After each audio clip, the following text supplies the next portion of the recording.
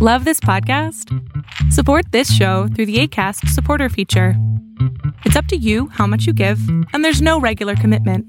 Just click the link in the show description to support now.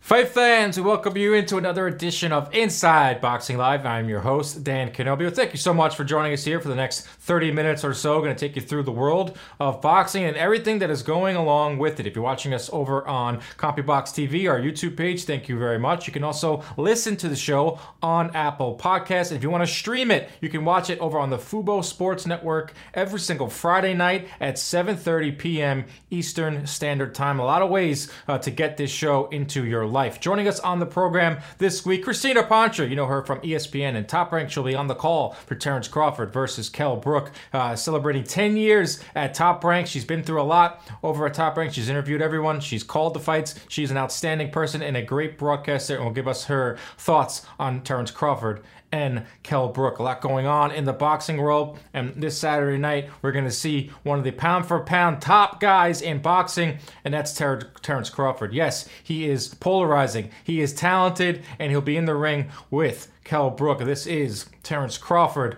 by the numbers. Now, the name of the game in boxing is the sweet science is hit and don't get hit, and Crawford is sporting a 14.0 plus-minus rating. That rating is the highest among all active welterweights, and it's fifth in boxing in any weight class. Now, are we witnessing a little bit of a slippage, a little bit of a decline in Terence Crawford? He is 33 years old. Go back to his last fight with Mean Machine. He was being outlanded 78-65 through the first three rounds, including what was a controversial slippage that I thought was a knockdown, and I know a lot of fans and media thought it was a knockdown as well. Kavaliauskas landed 118 total punches in that fight and 90 power shots. Those were the highest total ever on Terence Crawford. Consider that fight did not go the distance.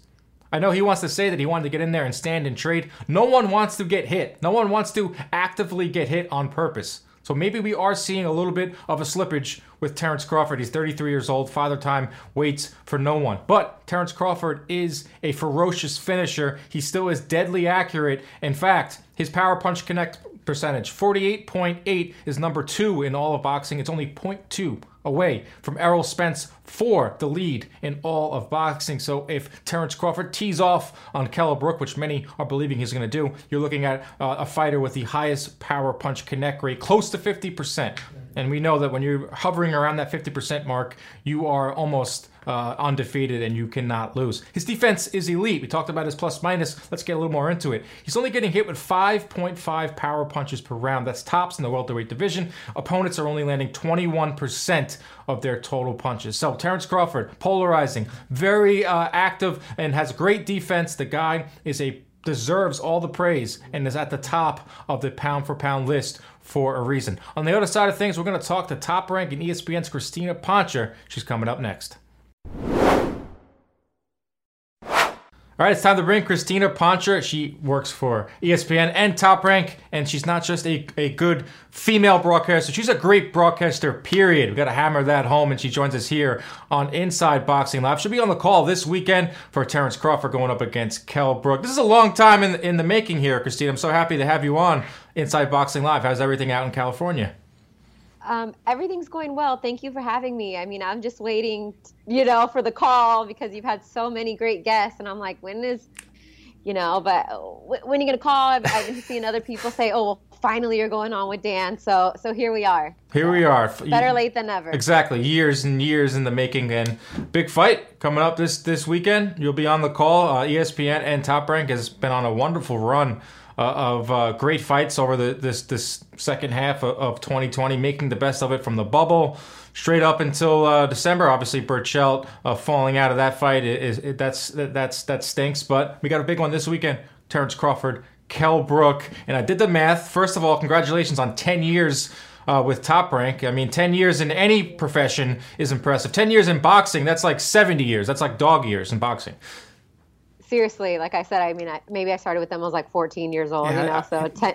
do the math. I've been in boxing for a while, but it's really honestly gone by in the blink of an eye. And I feel very fortunate and feel very blessed to have the longevity that I have had in boxing, especially, as you know, the toll that it can take on you with various aspects of it. But I'm very thankful that I've been given the opportunity. I think part of it is because they've continued to move me up the ladder, if you will, and kind of help me shatter a glass ceiling or two, which has kept me very motivated in the position that I'm in. And I'm excited about the fight this weekend. Terrence Crawford, I wasn't sure if we were going to see him in the bubble or not, but we need to get him in action. And he's a fighter that, pound for pound, people have him anywhere from 1 to 3. And when you get an opportunity to get a guy fighting, fans or no fans, no matter what, I mean, it's always good for the sport to get guys like him back in action. And I'm looking forward to calling the fight alongside my broadcast partner for this one, Chris Algieri, to the international audience, which should be pretty big considering, obviously, the other side of the fight in Kell Brook and his fans from the UK. Of course, yes. And the reason I brought up the 10 years is because you start in 2010. Terrence Crawford made his debut in 2008. All his fights have been with Top Rank. So you've seen a lot of Terrence Crawford. You've seen him mature over the years. You've seen him go from highly rated prospect to contender to champion to now on top of that pound for pound list or wherever you have him. So what makes this guy tick. One of the most polarizing figures in boxing, one of the most talented figures in boxing, without really saying a lot either. You've interviewed him inside that ring. You've interviewed him before that. He's one of the toughest interviews to possibly do. But just what makes him tick? Like, in your opinion, where is he at right now at age 33 in his career? Well, you're spot on with everything you said about him. And I don't know. I mean, part of what makes him tick, I think, is the fact that he has been an underdog for a lot of his career. I don't think very many people thought when he burst onto the scene, probably in that Breidis Prescott fight was maybe his first announcement to everybody that hadn't been have a vast amateur career, and he wasn't pushed by a major promoter early on until he ended up signing with Top Rank. He did have some pro fights before that point. And I think that Breidis Prescott fight that he took on short notice against a bigger guy on HBO was a coming out party for him. And ever since then, I think he's from where he's from. He just has a chip on his shoulder. It's just how he grew up, from his mom telling him at a young age, you're not going to be expletive, motivating him in that way. Coming from a not so great area, being undersized, all of those things, I think, added that chip on his shoulder. And now it's even more so because people question his resume. He knows it. That's why he talks about it all the time. And I think that that's been a big challenge in this, I guess you would call it the second half of his career. And albeit, Kell Brook having a really resume and some may argue considering the opponent Kell Brook has faced, I think that he's still motivated and he still ticks because he's waiting for that big fight for him. He has had big fights. Obviously, Ndonga was a big fight, making him a unified 140-pound champ.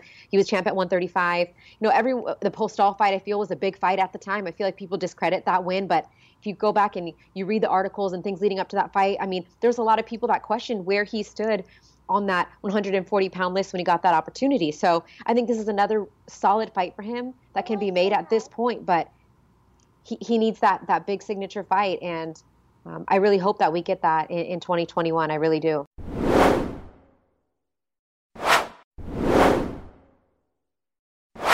It's just good to see him in the ring. Like you brought up the fact that we didn't know if we were going to see him in the bubble because he was very, what's the word? He was out there putting out his statements in terms of fighter pay and, I'm not going to do this. But he's in there. He's in the bubble, and rightfully so. And everything that kind of follows along Terrence Crawford has to do with his resume. He can't go anywhere without people bringing up Errol Spence, bringing up Sean Porter, bringing up who have you fought. I put the punch stats out all week long, and every response is, yeah, but he's fought nobody. He's fought nobody. If you take a deeper look, you can see that he has fought decent opponent. Okay, I'm hearing the commercial. Sorry.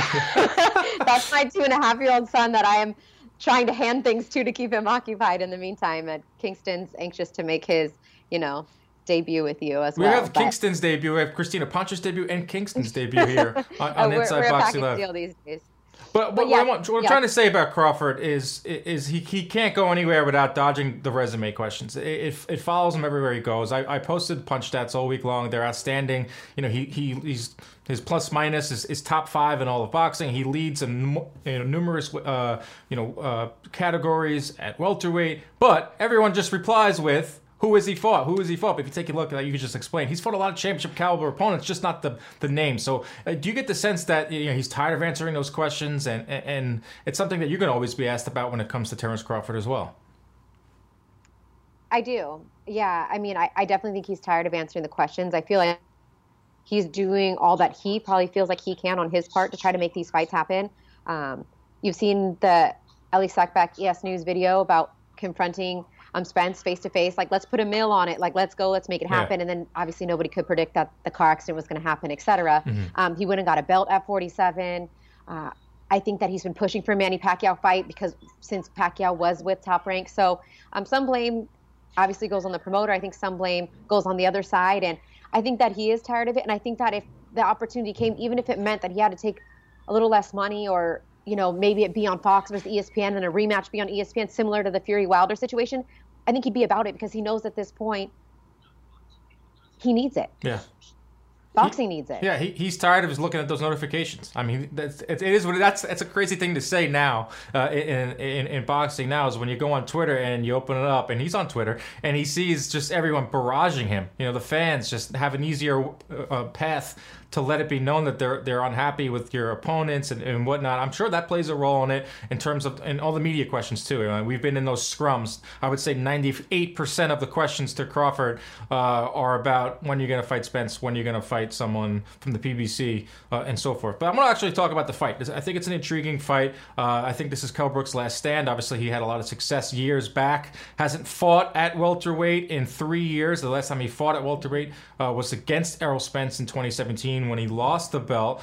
Crawford is a slow starter. We saw that in his last fight with Mean Machine. I think Mean Machine actually outlanded him 78-65 through the first 3 rounds. There was that controversial slippage knockdown. I thought it was a knockdown. But, in terms of Kell Brook's path to victory, he's going to have to ambush Crawford. But that comes with a price, because Terence Crawford is an outstanding counterpuncher. How do you see this fight breaking out on Saturday? I agree with your point about him being somewhat of a slow starter. I think it was a big knock on him kind of early on in his career, despite getting wins regardless, obviously undefeated fighter. And I think that some of it is just kind of calculating and figuring out, loading that computer, kind of like a Lomachenko, if you will. Some of the greats just, they understand that it's a 12-round fight. And I think in this fight too, primarily because of Kell Brook's size. And mind you, Kell Brook looks like he's in phenomenal shape. Like, I know there was talk about if he's going to make weight or not. And even, Crawford shot a dig at him at Wilder Fury too, about like, well, you just make weight kind of thing. Yeah. I don't think that that's going to be an issue this time. But I do think the first half of the fight will be very interesting to see the game plan that Kell Brook puts into place and how he tries to impose his will and his size on Crawford early and maybe steal some of those early rounds. Because as you mentioned, even in the Kavaliauskas fight, getting outworked in those first couple of rounds. This is also the longest layoff of Terence Crawford's career. Yep. Not that he's never in the gym or in phenomenal shape, but it is something to be said about that.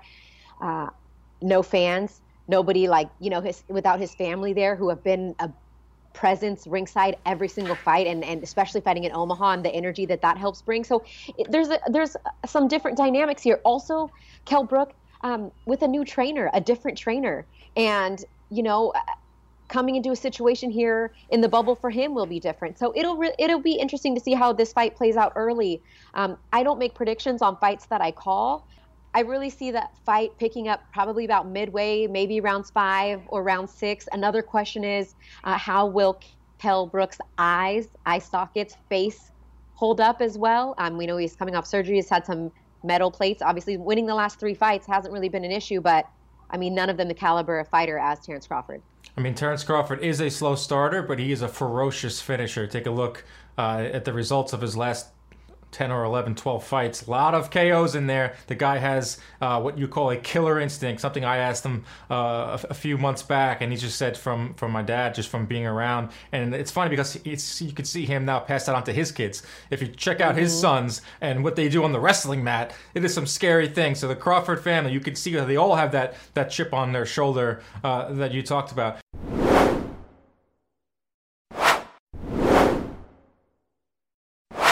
And I wanted to ask you about, calling undercard fights and serving in your role with Top Rank, being with these fighters from their debuts, straight up to them fighting for titles, seeing them go from contender to champion. Going to rewind a little bit. It must have been a thrill for you to be on the call for Teofimo Lopez and Vasily Lomachenko, two fighters that you were practically with from the start of their career right up to that point. Yeah, Dan. I mean, I think for me, that's one of the greatest things about being in the sport and being with Top Rank as long as I have, because now we're in this part of my career where I have covered these guys since their pro debut. When I started and I was covering guys like Cotto and Marquez and Pacquiao and even Shane Mosley Pacquiao and, Chavez Jr., I wasn't there for the beginning. They were already established superstars by the time I came onto the scene. And I gained my respect, but it's a different level of respect alongside guys that you've seen their entire journey and you've been there with. You mentioned Crawford being one of the toughest interviews in the game. I feel very fortunate that I've had great success in being able to interview him because he's seen my grind just as I've seen his coming up. And Vasily Lomachenko, when he signed with Top Rank, I was the first one to interview him off the plane on his way to the Top Rank offices. Same thing with Teofimo Lopez in the Top Rank gym, and he'll tell you a story. He came in looking like a highlighter, from headband to shirt on this neon yellow bright, and I'm like, who is this kid? I'm like, come here. And I gave him a little pep talk, like, don't let your clothes and everything else be what announces your presence. Let what you do in the ring. Let how you let your hands, we just rap back and forth, and he remembers that conversation, to this day, and being able to cover his fight, then seeing them fight. So to your point, it's been an absolute joy, and I think that it's what has really helped in the development of my career and made me more prepared for the role I have today, is being able to see these guys' development and their stories and gain their trust and really have that great rapport with them, considering I've grinded it out on other cards when they weren't making much and I wasn't making much to where we are now. It's so true. There's so many parallels. And, being able to, what you were doing before calling fights, interviewing these guys at the workouts, talking to them, in the ring after the fight, which at their highest, their most adrenaline and the highest peak. It's interesting. And I think you bring up Teofimo. I think a lot of fans are starting to see the personality of Teofimo Lopez. They are. And I think that a lot of us inside Top Rank believed that he was going to be a star. It just takes time and the right opportunity and being able to capitalize on that moment. You see now pictures floating around with him when he was young and the swagger that he had and taking pictures with all the champs and everything. And I'm really happy that he's been able to live up to expectations at this point. Not that he had a lot, but I think that sometimes when you walk around like that and you say things, and his father is quite outspoken, the fact that you're able to get in the ring each and every time and back it up means more than anything else. And in an era where, we don't really know what the future of pay-per-view is going to bring and things like that, I mean, it's kind of, it is not kind of important. I think it is very important to have that whole package. Absolutely. And I think that he's absolutely one of those guys. And I think that that's part of the thing that's tough about some of the other superstars that Top Rank has. And I mean, when you have a few of the best pound for pound fighters in the world, like a Lomachenko or Terrence Crawford, but they don't scream personality, or even with Inoue, where there's a language barrier, it becomes very tough to make these guys at times pay-per-view stars. Absolutely. And I think discounting Fury, because we all know what he is, I think that probably that next one for Top Rank will be Teofimo Lopez. Perfect segue into my next question. It's almost like we're reading my notes here. In terms of Top Rank and their talent right now, I mean, I think they have 4 unified champions. They should or have maybe a 5th when Fury, if he does fight Joshua and he comes away, that'll be 5 unified champions. Just take a look at some of the talent that's at Top Rank right now. This is a long, illustrious company, and they've had some of the biggest names underneath their banner. But as you just illustrated, Tyson Fury, Terrence Crawford, Teofimo Lopez, Inoue, Taylor, Ramirez, and if you go down a little bit, towards guys that are on their way up, I mean, Edgar Berlanga, this dude is box office. And just talk about Shakur. Top Rank. Shakur Stevenson. I don't know why I always he's gonna kill me, because I do. Someone pointed out on Twitter too, where I forgot to mention. I don't know why it slips my mind. Shakur Stevenson, 100%. If you're watching Shakur, you are an outstanding talent and you're on the rise, or you already have established yourself. But Top Rank, just in general right now, has so much talent, and it must be just a treat for you, week in, week out to work there and to call these fights. It really is. And I think one of the coolest things is like almost everyone you named is from a different place, from a different country, comes with a different, background. And it's been amazing. And I think that being able to see these guys unify, particularly you mentioned having the unified champs that we do, it's so important these days, and being able to work with other promoters to make fights like that happen, because there's so many champions, there's so many belts. And with all this talk about across the street and in a like co-main event, you're seeing Joshua Franco and Maloney, and that's a golden boy in a Top Rank, and they're making it happen again in a rematch. And you see them make it happen with Fury and Wilder, and whatever they got to do when Inoue is ready to unify. And I mean, there's fighters, and we're particularly strong through 140 pounds. I think that 54, 60, 68, 70, cruiserweight, we're not as strong there. But then you look at the heavyweights, and we have a ton of young heavyweights as well, some middle of the road guys, and then obviously the top. So it's a very exciting time. And I feel like had the pandemic not happened, even we'd get maybe more of these guys in action. But the promise of a unification fight with Taylor and Ramirez coming up is exciting. And as you mentioned, Fury has a fight and Joshua has a fight, but there's obviously trending in the right direction for that to take place. So a lot of exciting things. We just saw Inoue make his Top Rank debut, and what a spectacular performance that was. Berlanga's back on Shakur's card on the 12th. Yep. So some really, really good things happening, and it is an exciting place to be, and I'm very, very fortunate to be in the position that I am. Well, Christina, I'm very happy you made your Inside Boxing Live debut. Hopefully we have you on a lot more. You're doing outstanding work, calling fights, being a trailblazer. I don't want to get into all that because you're more than just that. You're a great broadcaster and just a good person, too. There's a lot of negativity in boxing. I like to gravitate towards the people that are positive, and that's certainly you there. And continue to do the good work with Chris Algieri on the call this Saturday. Thank you so much for joining us here. Dan, thank you for having me. Super proud of you and everything that you've done. And seeing you now on TV on the Inside PBC stuff has been phenomenal. What you do here, your 2 minutes boxing recap is one of my favorite things. So just keep crushing it, doing what you're doing. Good things happen for good people. You are one of those. You are trending in the right direction. So just keep going and keep doing your thing. And I'm proud to be here with you, and hopefully we'll do this again sometime. Wow, thank you. Check is in the mail. We'll see you next time. Just how you wrote it, right? Yep.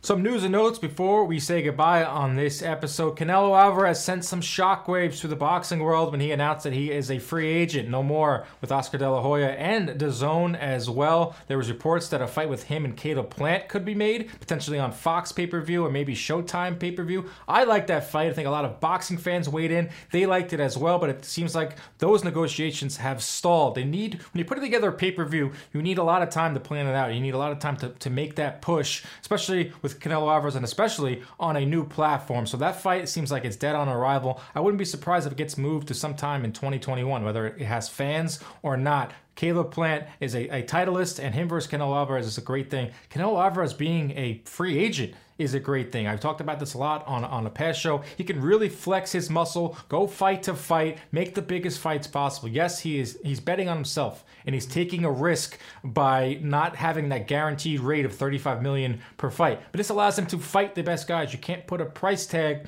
on freedom, and Canelo Alvarez is a free agent in every sense of the word. One fight we know that is definitely not happening, that's Ryan Garcia versus Luke Campbell. Luke Campbell tested positive for COVID-19. Potentially see that fight in December 19th. That would be a quick turnaround from the December 5th supposedly date to December 19th. That's only 2 weeks, but supposedly Campbell is out of quarantine and he wants to fight before the end of the year. So potentially we see that fight. A lot of swirling things going on in boxing. A lot to keep up with. As always, we always got it locked here on Inside Boxing Live. We'll see you next week.